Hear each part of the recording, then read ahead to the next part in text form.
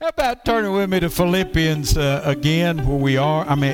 Chapter number 3, Philippians 3. Going to read from verse 8 through verse 14. Rich's Sunday school on intimidators or imitators.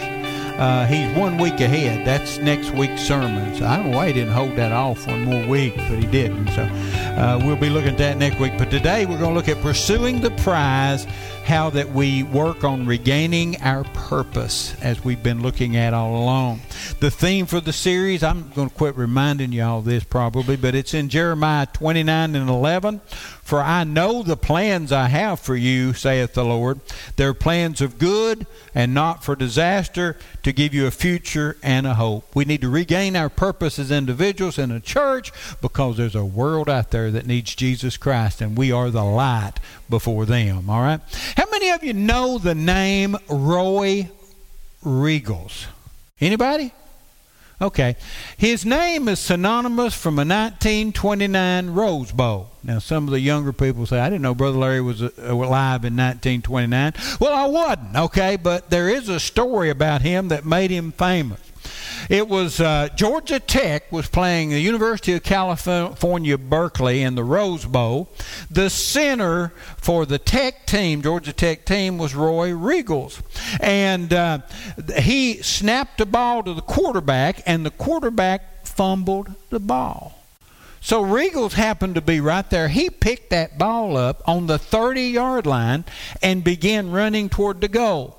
But before he got to the goal, he got hit and turned around. And he ran 65 yards in the other direction before somebody tackled him on their own 3-yard line. A couple of plays later, the quarterback got sacked in the end zone for a safety that gave the other team 2 points. And as a result, Riegels' team lost 8-7. Isn't that something? And at that point, he was given the nickname, listen to this, Wrong Way Riegels. Wrong Way Riegels. You know, isn't it amazing? The biggest blunder in college football, and his name still seems to live on because he went in the wrong direction. And I think about that as Christians. You know, sometimes we're running through life like crazy, and boy, life hits us right up in front of the face, and suddenly we get turned around and we begin to run the wrong way.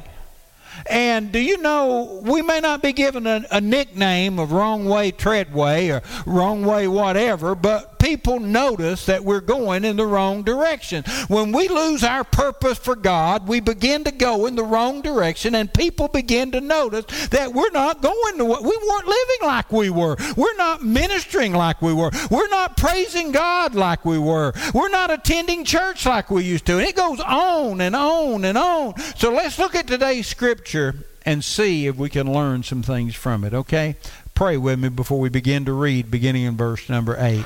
Our Heavenly Father, we again come before you today, God. We ask you to open our eyes to see, open our ears to hear, but most of all, God, open our heart to receive your word today. In Jesus' name, amen. Verse number 8. Yea, doubtless, I have counted all things but loss for the excellency of knowing Christ Jesus as my Lord, for whom I have suffered loss of all things, and I do count them but dung, that I may win Christ, and be found in him, having mine own righteousness which is of the law, that which is through the faith of Christ, the righteousness which is of God by faith, that I may know him, and the power of his resurrection, and the fellowship of his sufferings, being made conformable unto his death, if by any means I might attain unto the resurrection of the dead. Not as though I've already attained, either were already perfect, but I followed after, if that I may apprehend that which also I am apprehended of Christ Jesus. Brethren, I count myself to have apprehended, but this one thing, I count myself not to have apprehended, but this one thing I do, forgetting those things which are behind, and reaching forth into the things which are before. I press toward the mark of the prize of the high calling of God in Christ Jesus. The key thought for today is verse number 14. I press toward the mark of the prize of the high calling of God in Christ Jesus. Have you ever had a goal in life that you wanted so badly, and you were working on it, and you wanted to accomplish, and you just wouldn't give up till you got there? That's the type of attitude, the type of pursuing we need when we go after knowing God more and being closer to Him. Today we're going to see the picture of an athletic runner that's heading for the finish line. And there's two questions here that I want to ask you, and I want you to keep them in mind as we go through the scripture today in the sermon. The first question is this: what is the prize? What is the prize that Paul's talking about here? We need to know what this prize is, because in verse number 8, he says it's so important that everything else he's done in life before he started pursuing this prize, he counts as nothing but garbage. So undoubtedly, this was a very, very, very important prize. And not only do we need to ask ourselves, what is the prize? We also need to ask ourselves, how did Paul pursue the prize? How did he go after it? How did he press forward? Did he just stand there and watch? Did he run the other way like Riggles? Did he lay aside the old purposes of life for something new? Did he lay aside human accomplishments for what lies ahead? How did he pursue the prize that he went after? So here we go, the prize. First of all, in ancient Greek games. Now remember, Greece is under the Roman rule. Philippi is a Grecian city. And with Philippi, they're very, very familiar with athletic games, because did you know the Olympics started in Olympia, Greece? And it was going on at this time. So as they went for the prize in ancient time, as I said, they went for a statue.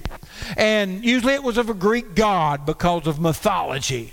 Or they went for that wreath of flowers that went around their neck. Or they went for that gold medallion that we see them standing on the stands in modern day Olympics wearing. And sometimes they just went for money. They got paid for the prize, for winning. Now, as they ran with no or little clothing. Now, I'm not telling you today to run the Christian race without any clothes. That's not what I'm saying. I'm just telling you that they ran with things, getting rid of things that might hinder them. They wore the short shorts, the Magnum PI shorts from the olden days, okay? Those short shorts, it freed their legs to run smoother and faster. What they did, they went with a biblical statement that is made: lay aside, this is from the book of Hebrews, lay aside every weight and sin that does easily beset you or hinder you. So they knew what they were doing there when they sold out to release themselves of anything that would slow them down. Also, they experienced markers along the way. There was distant markers out there that let them know how far along in the race they were. Now, in the Christian race, I want you to know, we're not running a sprint, okay? We're not running from here to the back door. In the Christian race, we're running a marathon. It begins at the day we surrender our life to the Lord, and it continues until the day when our human life ends. We are running that marathon. So all along the way, God's putting markers in our path. We'll see those markers and we'll realize, there's an obstacle ahead. Or we'll see that marker and we'll realize, well, maybe we're halfway through this race. Maybe we need to pick the speed up just a little bit. We run and we see those markers along the way. And then at the very end of the race, there is another marker, a goal line. That when you reach that, you have reached the finish line. There is a finish line for the child of God. It's not retirement, okay? A child of God never, ever retires in this life. Now, you may give up your public job. You may not clock in 9 to 5, but in the work of God, in the race of God, you will never retire. You may not run as fast as you used to. I don't. Your mind may not function as well as it used to. Mine doesn't.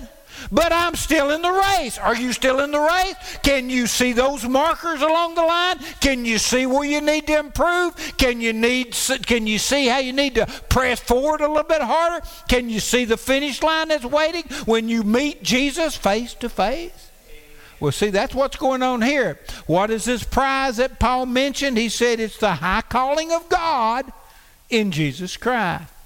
The high calling of God in Jesus Christ. Now, you can take that two ways. You can take that, seeing Jesus face to face, being placed in the glorified body to be just like Him. You can take it that way. Or you can take it as sanctification. A word we don't use very much, but I like to take it as the high calling of Christ. Where I'm going is my new life in Christ that will be cultivated when I reach Jesus face to face when this life's over. But along the way, I'm going through a process called sanctification. 1 Thessalonians 4:2 in the English Standard Version said, "For you know what instructions we've given you through the Lord Jesus. This is," listen to this, "this is the will of God. Your sanctification." What's the will of God? Your sanctification. What's your sanctification? It's a holy, growing, set apart for Jesus Christ. It is a continuing effort. I mean, have you seen those Bart Durham, is that the right name? The attorney commercials? Yeah, Bart Durham. Where the son standing there and says, "I can't wait till I can see my clients face to face and I can deliver a check." For a child of God, you should say, "I can't wait till I see Jesus face to face and He has His reward for me in His hand." Amen. That's the way it goes. Remember that Paul's not pursuing Christ in order to be saved. Paul is pursuing Christ because he is saved. All right, now let's look at that as we go along, the pursuit of the prize. You go back to verse 12, he says, "I've not yet attained," which means I've not reached the prize yet. Now, we know at that point it cannot be, he's not talking about salvation because Paul's already saved. He experienced that on the road to Damascus when he met Jesus Christ. So he has already been saved. So he's not talking about, "I'm running the race in order to be saved." He's already saved. But he says, "I'm not yet perfect. I'm not yet complete." None of us are complete. We're a work in progress. Sometimes we help Jesus and He can speed up the process, and sometimes we hinder Jesus and we slow down the process. But we are a work in progress called sanctification. I've not yet apprehended. I've not reached the goal. He did say, though, however, Jesus did. Jesus did apprehend. He's complete. He completed my salvation. He's already run the race. But Paul says, "I've not yet made it. I'm still in the race. I'm still running." And then if you go back to verse number 8, he's telling you that I counted all of my agenda as secondary. He said it's just plain garbage. My goal is to know Him. Did Paul not know Jesus? Can you get saved without knowing Jesus? He is the way, the truth, and the life.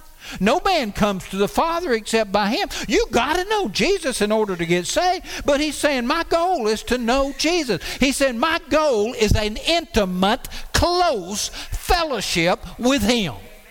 So this is what he's saying. Now, the day you got saved, if you got saved, you surrendered to the Lord Jesus.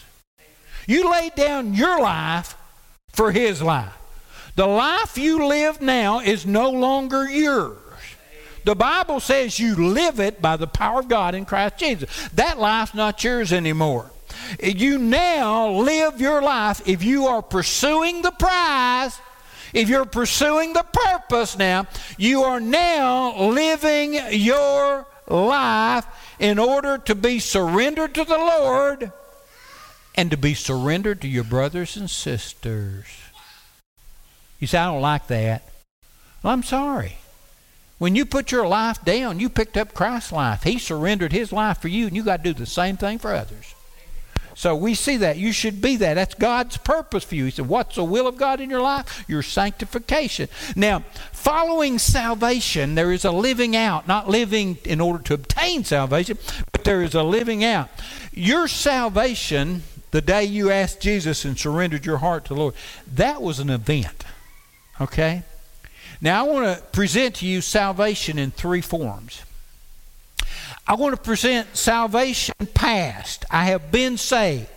At the age of 7 years old, in my own way, I surrendered my life to the Lord and I got saved. That was the event. I got saved. Now, I'm 68 years old and I am being saved. What that means, I'm still in the process of living out my salvation. So I have been saved. I've experienced the event. I am being saved. I am in the process. And the future event is I will be saved. And that's when I accept and get to the prize. The prize which is eternal life. After this path, Paul says, I continue to count Christ's agenda more important than my own. I heard a quote and I thought, what a great place to put it. It was this: treasures are laid up in heaven only as treasures are laid down on earth. Treasures are laid up in heaven only as treasures are laid down on earth. Now, he goes on, he says, I've sought the excellency of knowing Christ Jesus. Excellency. You might say the diploma, the graduation.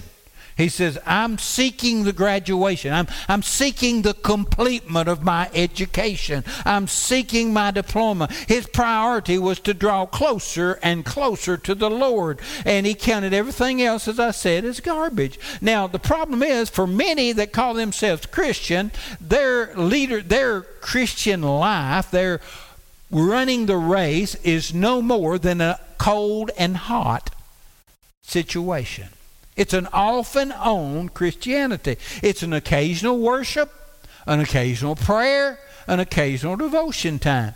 But Paul says, I want more than that. I want to be able to win Christ's approval. I want to be able to win others to Christ. You know, it's when you seek the excellency, the diploma, the prize in your life. Now, in college, as an undergraduate, I went to Tennessee Tech University. For over 2 years, I didn't really give a flip about studying, okay? I had an advisor that called me in his office. He said, Larry, you want a diploma with this particular, certificate on it. If you want it, you're going to have to change. It was a come to Jesus moment, okay? He said, if you expect to ever accomplish what you've told me you want to accomplish, you've got to change. For the next year and a half, I changed. Dumb me made the dean's roll every time it came up. Why? I was seeking my diploma. I was seeking the excellency. What if we went after the life of Christ that way? What if maybe suddenly the Holy Spirit wakes us up and says, you want to please God. You want to grow in your sanctification. But you're never going to accomplish it if you don't change your ways. Would that wake us up? For most people, it probably wouldn't. But we see in verse number 9, he said, I want it to be found in Christ. He says, I want to be found living in his righteousness and not my own. He understood that all of his works, all of his righteousness was no more than filthy rags. So he wanted that righteousness which is perfect that comes through Jesus. So he says, I want to be found in Christ. Then he goes on to verse number 10. He said, I want to know Christ. I want to know him intimately. I want to walk and talk with him. I want to accomplish this spirit-filled, spirit-led life. Now, he had met Jesus on the road to Damascus, and now he had a saving relationship with him. He had a message he was preaching for him, but now he wanted to even be closer.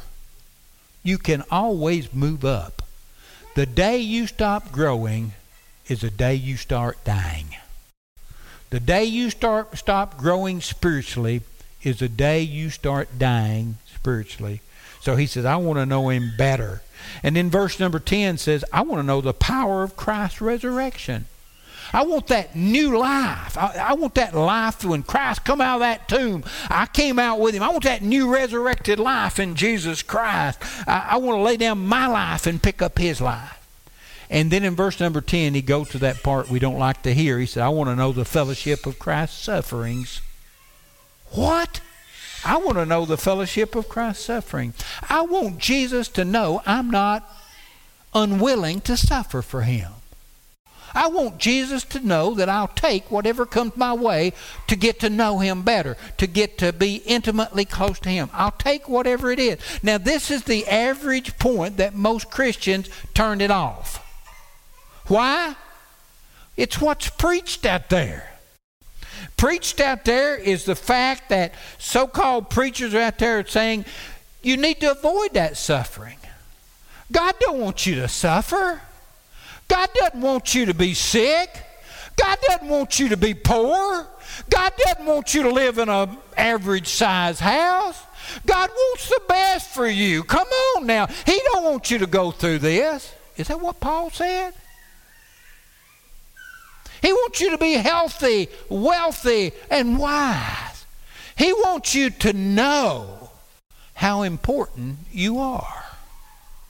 That's like Rich brought up a preacher's name this morning. Every once in a while, I've been out and I'll call a preacher friend of mine. They say, what you doing? Well, I'll be out on visitation. I said, well, I'm just riding around listening to this preacher on the radio. And they look at me and they say, what? I said, yeah, I'm feeling pretty bad about myself. I know if I listen to him, he'll tell me how good I am. I have never read God's Word and found out how good I am, but I'll read it and find out how good God is. And that's the way it goes. And then verse number 10 also says, I want to be conformable to his death. In other words, I want to be willing to not only be conformed to this world, I want to be transformed to him to the point that of his death. I want to die out to the old sinful man and be made alive in the new man. He said, without this, getting out of this old life into the new life, I want to win the prize. Okay, that's the prize. Now, we go to the pursuit. In Paul's pursuit for the prize, some people may pursue happiness. Is there happiness in suffering? No. Is there happiness in laying down your life and surrendering it to Jesus? No. There's joy, but there may not be happiness in there. I mean, happiness is lived for a short moment. Others may pursue respect or maybe reputation. They may say, well, I want people to like me, and I'll do whatever I need to get a title. I'll do whatever I need to be recognized, when we understand that when this life's over, recognition goes along for nothing. Nothing. Others may pursue pleasure. I know people who miss church regularly because they won't go to a sporting event. I had a youth pastor one time, bless his heart, I love him. He's been a very successful pastor since that point, but at that point, one of the members, we were having an auction for the youth, and one of our church members had box seats where they served you refreshments and all at the Titans game. You're in an air-conditioned lounge watching the ball game. So they auctioned that off for one of the Sundays. I didn't know it at the time. I'd have said, don't ever do something that'll hinder church. But I didn't notice it was coming up, and they auctioned it off. You know, you could have a air-conditioned box seat with refreshments and all beginning at 11 o'clock on Sunday morning at the Titans game. You know who bought that? My youth pastor. What was his heart? What was he pursuing at the time? You know, I'm telling you, there's certain things you want to be involved in. You want a difference in life, but there's also a priority of God in your life. So what do we seek? I know right now, I'm not even going to go there. Many also will pursue material prosperity. You know, they want all the things and that they desire in life more than the things God desires. And we get caught in that trap. Now, before the pandemic, many ran in the wrong direction. You may have been one of those. You may have been saying, okay, I'm comfortable where I am in my life for Christ, and I'm coming to church regularly, and I'm praying every so often, and I'm giving money to the church, and I'm very comfortable in running my race right now. But you got an idea it's supposed to be a bed of roses. It's supposed to be comfortable, which Paul tells us it's not. And since the epidemic, though, so many so-called Christians have put their Christian run, their race, on cruise control. Now, what I'm saying on cruise control is you make excuses.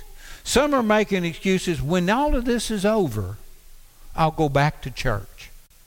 Where are they at today? Walmart?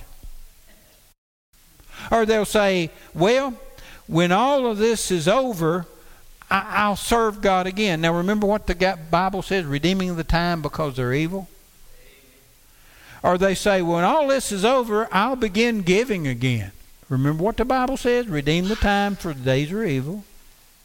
And some will say, well, when all of this is over, I will connect with my church family again. Remember what I said, redeeming the days because the days are evil.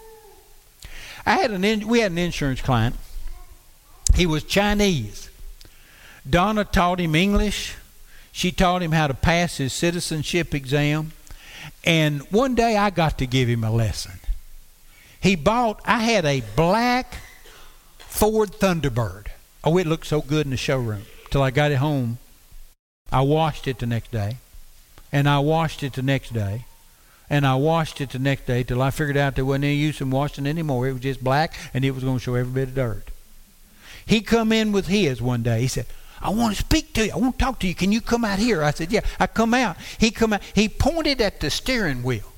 And he pointed at the cruise control button. He said, how you do that? Oh, I said, easy. You get how fast you want to go and you push the button and lock it in. He said, thank you. And then I come back in and I start laughing. Don said, what's wrong? I said, I'm sorry. I just told him how to put your cruise control in. I forgot to tell him how to kick it off. I said, he may go through town in a minute at 90 miles an hour. I don't know. You see, a lot of us, we want to put our life on cruise control, and we need to not look back, but to go forward. Now, Luke chapter 9, verse 62. You got it in the paraphrase on the screen. I'm going to read it in the King James, and I'm going to come back to the paraphrase. It said, Jesus said unto him, no man, having put his hand to the plow and looking back, is fit. Now, we Southerners know what that means, don't it? Is fit for the kingdom of God. Your mom ever told you wasn't fit to be a treadway or whatever, Well, you wasn't fit to be a Christian. I'm not. So I understand what that meant. So he said, anybody puts their hand to the plow and look back, they're not fit for the kingdom of God. Now, in the message, it said, Jesus said, no procrastination. No backward look. You can't put God's kingdom off until tomorrow. Seize the day. That pretty well explains that. This is the prize that we pursue every single day of our life. Not to be saved, but to attain perfection, sanctification in Christ Jesus. Now, Paul says, I don't want worldly acclaim, I want heavenly acclaim. And he worked hard for it, laying treasures up in heaven. Now, in the insurance business for 30 years, I used to give people a little booklet. I said, one of these days, somebody may break into your house and steal things you consider valuable. Someday, you may wake up and find out that your house is on fire and it burned down and you've lost some items that you consider really valuable. So I'm going to give you what I call an inventory book. It's got a room by room, and you write down everything in that room you consider valuable to you. If you lost, you're going to need to replace. Did you know we need to do that as children of God? We need to look at every room of our house, our spiritual house, and begin to take an inventory and list down everything that we consider in our life as important for God. And to make that, Jesus said in Matthew 6:23, to seek ye first the kingdom of God and his righteousness, and all these things will be added to you. Seek him first. The intimacy of knowing Christ first and foremost. Now this is my final scripture reference, and then I'll begin to wind it down, okay? Hebrews 12, verses 1 and 2. I've already referred to a part of it. It says, wherefore, seeing that we are compassed about with so great a cloud of witnesses, let us lay aside every sin, every weight, and the sin which does easily beset us. And let us run with patience the race that is before us. Looking to, now here's the finish line, looking to Jesus, the author and the finisher of our faith, who for the joy that was set before him endured the cross, despising the shame, and is set down at the right hand of the throne of God. We need to be like the runners, lay aside every weight and run with patience, keeping our eyes on the prize, which is Jesus Christ. Now, for the last probably 7 or 8 years, I was pastor at White House Church. In our leadership meetings with the preachers and the deacons and all, we would have planning sessions.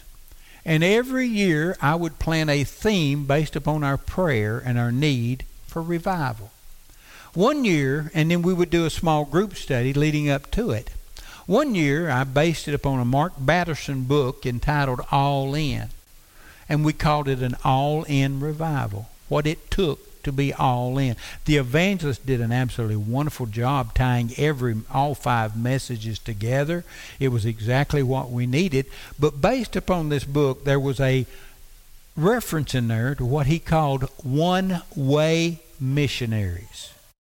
What they did, they took off to the mission field, but they didn't take suitcases. They took with them a coffin.